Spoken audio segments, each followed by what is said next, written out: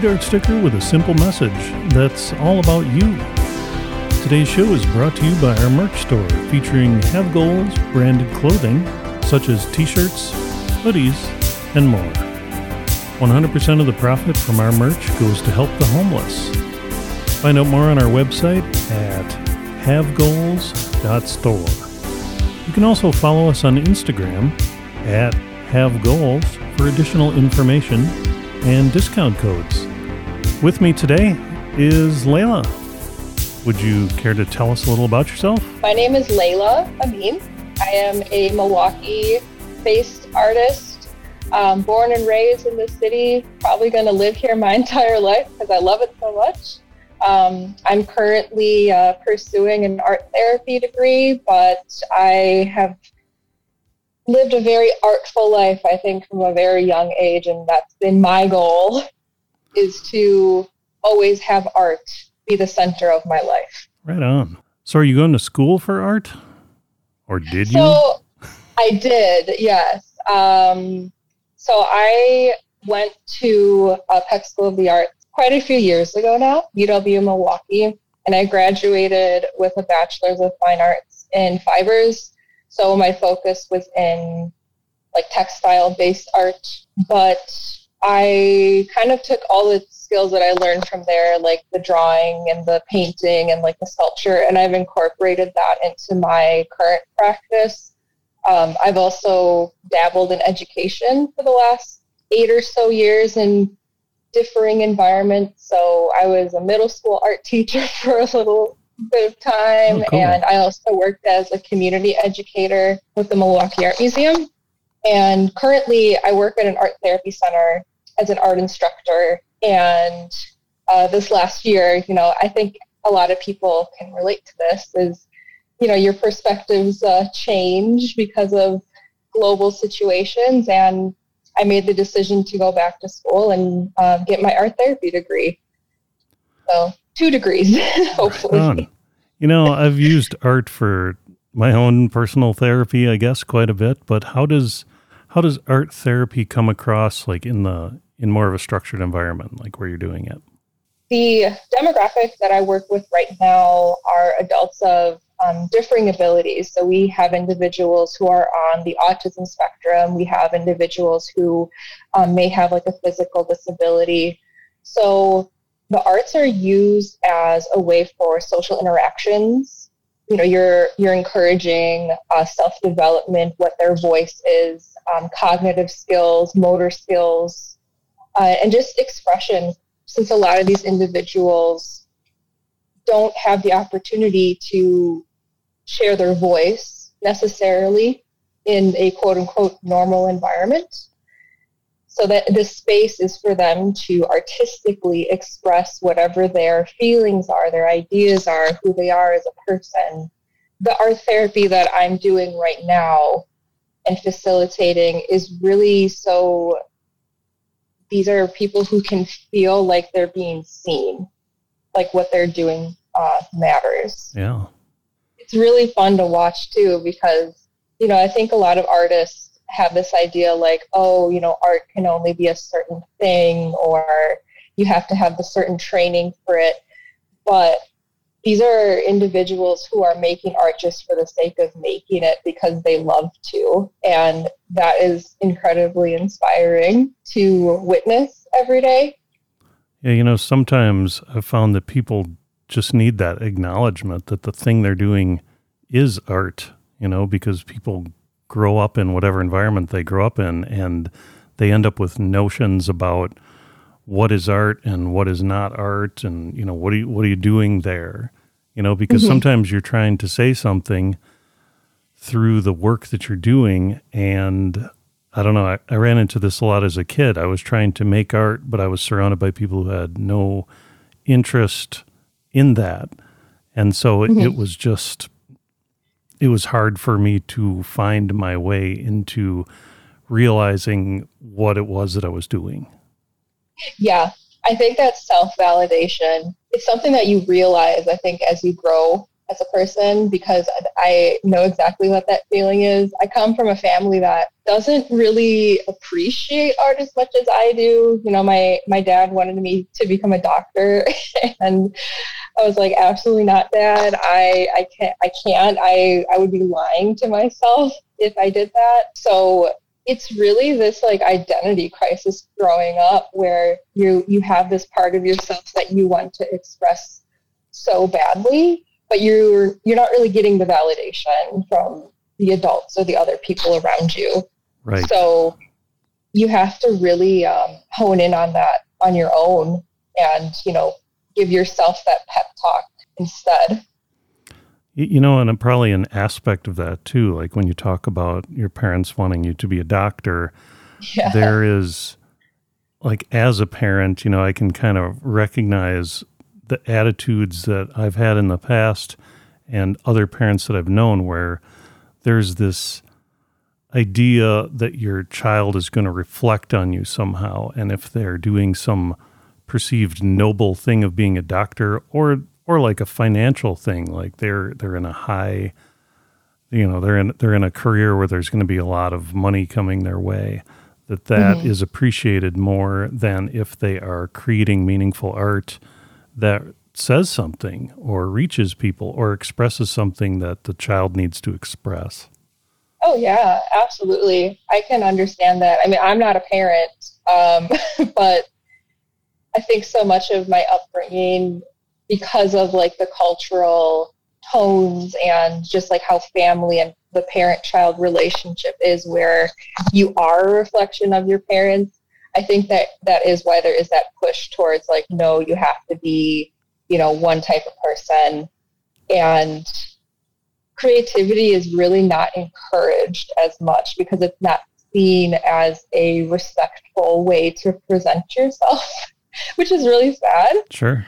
But I would like to think that you can still prove to be a successful, developed person through the arts, because that is, you know, for so many people, such a huge part of identity that is completely valid and such a strength for just society in general. We need creative people to keep the world, you know, not as bleak as it is right now. No kidding. So tell me a little bit about the art that you've been doing in the past couple of years and where it's led you to now. It's been a journey. I 100% feel like I've changed as a person, especially in the last few years, since a lot of my artwork has really coincided with my own growth and kind of like healing journey that I've been going on. You know, I was thinking about this morning because you always get that question as an artist, like, what do you do? And describe what you do. And sometimes that's really hard to put into words. And as I was thinking that over, I was like, you know, I feel like a lot of my artwork now really is me celebrating myself as a woman and being okay with that. I like to describe my artwork currently as like feminine surrealism, kind of like an exploration into like what I define as feminine. And I really like to put my own interpretations on like mythological women or like women from like religion, from history, because a lot of those stories have really only been told through a very like male-centered narrative. Right. And honestly, I do think a lot of my like push towards this, like, well, I want to give these women a space of their own is because I was raised in a very like patriarchal setting. So I'm almost like rejecting that and putting my own voice out there now by doing this like extreme, like womanly art. Like, it's okay for me to be a female and to claim my space. Well, I can't add a word to that. Yeah, and that might have been a bit wordy.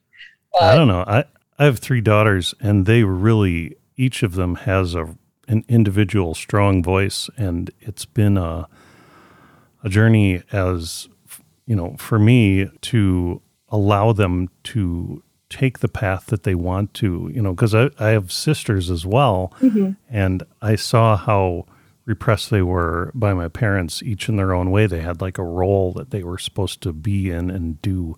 Yeah. And some of them did that, and some of them definitely didn't and struck out in another direction. And it really affected how they were seen, in our family. Yeah. And so I've tried to get out of my daughter's way to let them each do the thing they want to do.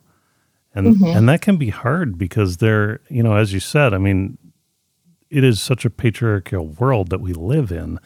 And there are so many male-dominated messages that it can be hard for a female to find that voice and to just go in a direction without constantly receiving all kinds of criticism. Yeah. And I'm not here to like riff on this topic. I mean, I am a man and I know for sure that I don't know anything about this except as an outside observer. But just trying to support that has been really enlightening. Yeah, I think having daughters is, raising them can be a bit difficult. And, I think raising children in general, and I think that's why sometimes I'm like back and forth. I'm like, when I have kids, what type of world am I going to be bringing them into, and how do I want to raise them?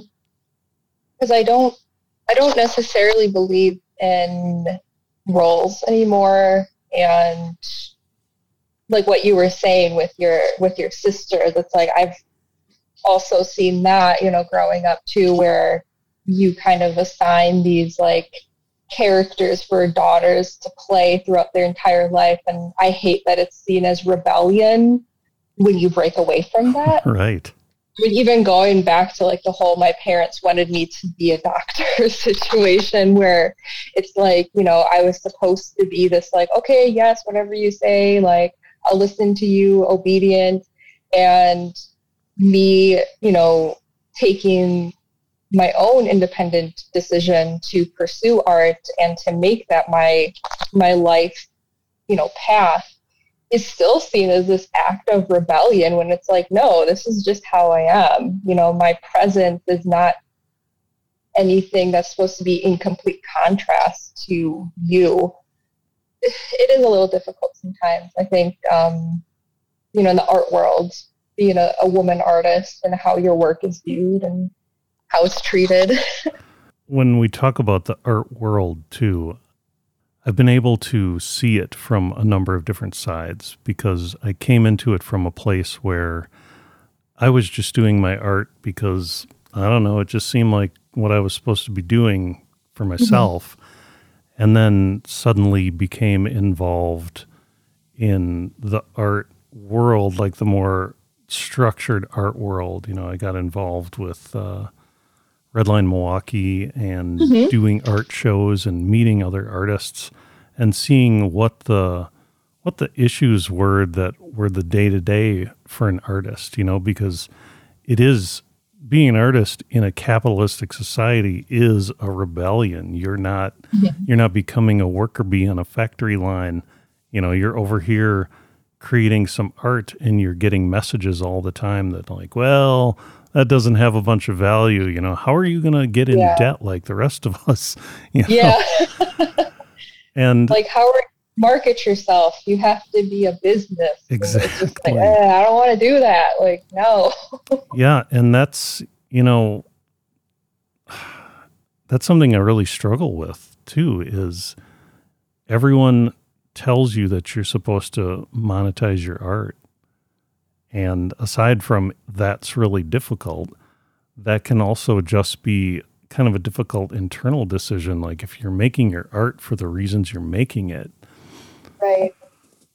There's the part where you want to pay for the paint and stuff, and everyone can get behind that. But then once you start trying to put on it the value that you think it has, that's where people get a little like, oh.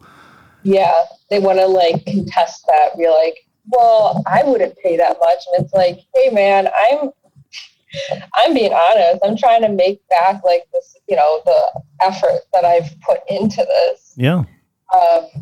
Yeah, the whole like putting prices on your artwork, I find so uncomfortable because it's ridiculous that you have to justify, why you have put that value on. It's like almost yourself in a way because your artwork is you. So if someone's saying like, I don't think it's worth that much, it's like, well, what are you saying about me? Exactly. Like, That is a good way to am I put not it. worth that much? So tell me about how you're going about your art. Like, what kind of mediums are you using? Yeah. Right now, it's primarily painting, but I've been thinking of getting back into like more mixed media fibers work, like how to blend what I'm doing with my paintings into textiles. Yeah, I find textile art just totally fascinating. Yeah, it's a lot of fun. I think I fell in love with it because of like how tactile it is. Like you really have to be hands-on with fibers work, no matter what type of technique that you're doing, dyeing or embroidery, screen printing. It's like you're in it. My gravitation towards like what materials I use really depends on the feeling that I'm in, because a while ago I was only using watercolors and that was it. And now I'm using acrylics and I'm like, okay, I'm starting to get tired of using acrylics all the time. Let's do something else. So I like to mix it up quite a bit. Yeah, I saw a video where you were using paint pens. Yes. And I just love those things. My Kate Bush reel that I posted on. Yeah. Yeah. I'm such a huge fan of Kate Bush, but also those paint pens. You can get them at Blick, and they are absolutely fantastic. I love them. Since you brought up your Instagram, I got to say that you're really using the tools of social media pretty admirably with your art. Like, I like what you're doing there, because it can be like, it's one thing to get on there and just post a bunch of pictures and, get people to click on them.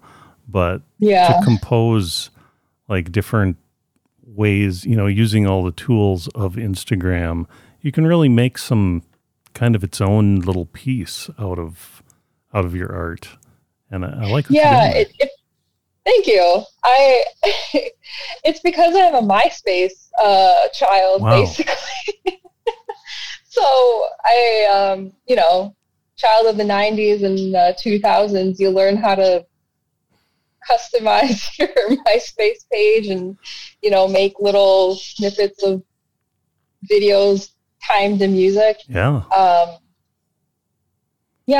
I like to have fun with it. I don't really think too much about like the whole business aspect of using social media for my art. I just want people to see what I'm doing. And, if I'm listening to a particular song while I'm painting, I'm going to use that as like, the caption for my Instagram, or I don't know, not make it so formal, right, so stiff. I want to have fun with it because it is social media. So yeah, I guess that take it too seriously. That's where I've seen you, because that's the only social media that I really use, to any extent. Same. Spend too much time on social media, or like, I don't share too much of myself necessarily anymore. I think because you start to realize how bad it can be for you to constantly need to put this like good side of yourself out for people to see. And also I'm getting to a point where it's like, people don't need to know what I'm doing all the time. Sure. If they really cared, or if I cared, we would contact each other in person. Yep. Have a phone call, not like, oh, I saw it on Instagram and I liked your post. So I think that kind of ties into my like nonchalant attitude towards it. You've just reminded me of kind of this weird observation I've had. I have a bunch of friends who are slightly older than me, who I used to work with like professionally. And I don't really talk to them very much now because I'm not on Facebook. And so the times that I do meet up with these people, the conversation just seems to be them catching me up on their Facebook posts. Like everything they say is, well, I know you're not on Facebook, but here, let me show you what I posted. I mean, what am I supposed to do with that? Like, like? I mean, here you go. I can't like it in real life. It's like, I do think I feel like when I talk about social media, I start to sound like a person who's like, these kids back in the day, that type of thing. But it really has affected, like how we communicate with each other. And I do think that it's taken away our ability to have like in-person, face-to-face conversations. We almost shy away from it now because it's like, oh, well, I'll just, I'll see what they're up to online. Yep. And you lose that, intimacy with other people because of it. So I'll just, full disclaimer, if I, because I will be sending this podcast out to people when it's done, but it's like, if I am speaking to you in real life, that means that like we are genuinely friends, and I 100% want to know what is going on in your life, because I don't just want to see what you're doing online. I want to see you in the flesh. Right. Kind of an uncurated version where you can just be yourself. For everyone as an artist, being in this situation with the pandemic has kind of changed how we approach other people with our art. How's that been for you? Oh, wow. Oh, man. It's been interesting. I both like it and hate it at the same time, because it's going back to that intimacy thing where it's like, I do commend spaces for still including like virtual art galleries or virtual artist meetups, and, still providing ways for artists to get our work out there. But it's really, it takes away from like the experience that you get when you view art in person, where it's not just an image. It's like, no, you have to like experience it. You have to have that feeling around you and like the reactions around you. But on the other side, it has been really great being able to meet people that, I don't live in the same city as, and, maybe we would not have been able to meet up had it not been virtually. So it's been both good and bad. Going back to our shared experience of being at Redline, did you ever have that experience when you went to Redline when it wasn't open and there was a gallery show hung up and you would just get to walk around it by yourself, like with all the lights off? And like, that is such a cool experience of getting to see someone's art kind of just, it's like your own little personal view of what they're doing. I do like to peek my head into people's studio spaces every so often when they're not in there. Yeah. Sorry to anyone that I share like the floor with right now. I think everyone does that. Yeah, they're gonna be like, what do you mean? But it's just really cool because I feel like you're walking into like someone's brain space and you get to see what their process is. And I like seeing works in progress because the transformation from beginning to end is always incredible. And I always have that anticipation of like, oh, what are they going to do next? To my VAR West neighbors, I have been snooping around your spaces sometimes just to see what you're working on. So you do have a studio space right now. I do. I've been at VAR West it'll be 2 years pretty soon in September. Right on. Yeah. Nice little studio space. And this has been such a sanctuary to be in, especially the last year and a half. My only concern, when the world changed very drastically was, am I still going to be able to have my studio space? Yeah. And can I access it without any problems? So it's been good for my mental health to have this space available. To the point of this show, I guess, now that it's become an art show. I really didn't know where this was all headed when it started, but here we are. I feel like I should ask you about your goal setting approach. I'm a big fan of visualizing where I want to be when I am 10 years older than I am right now. And doing whatever I can to work through whatever is, set my way to get to that point.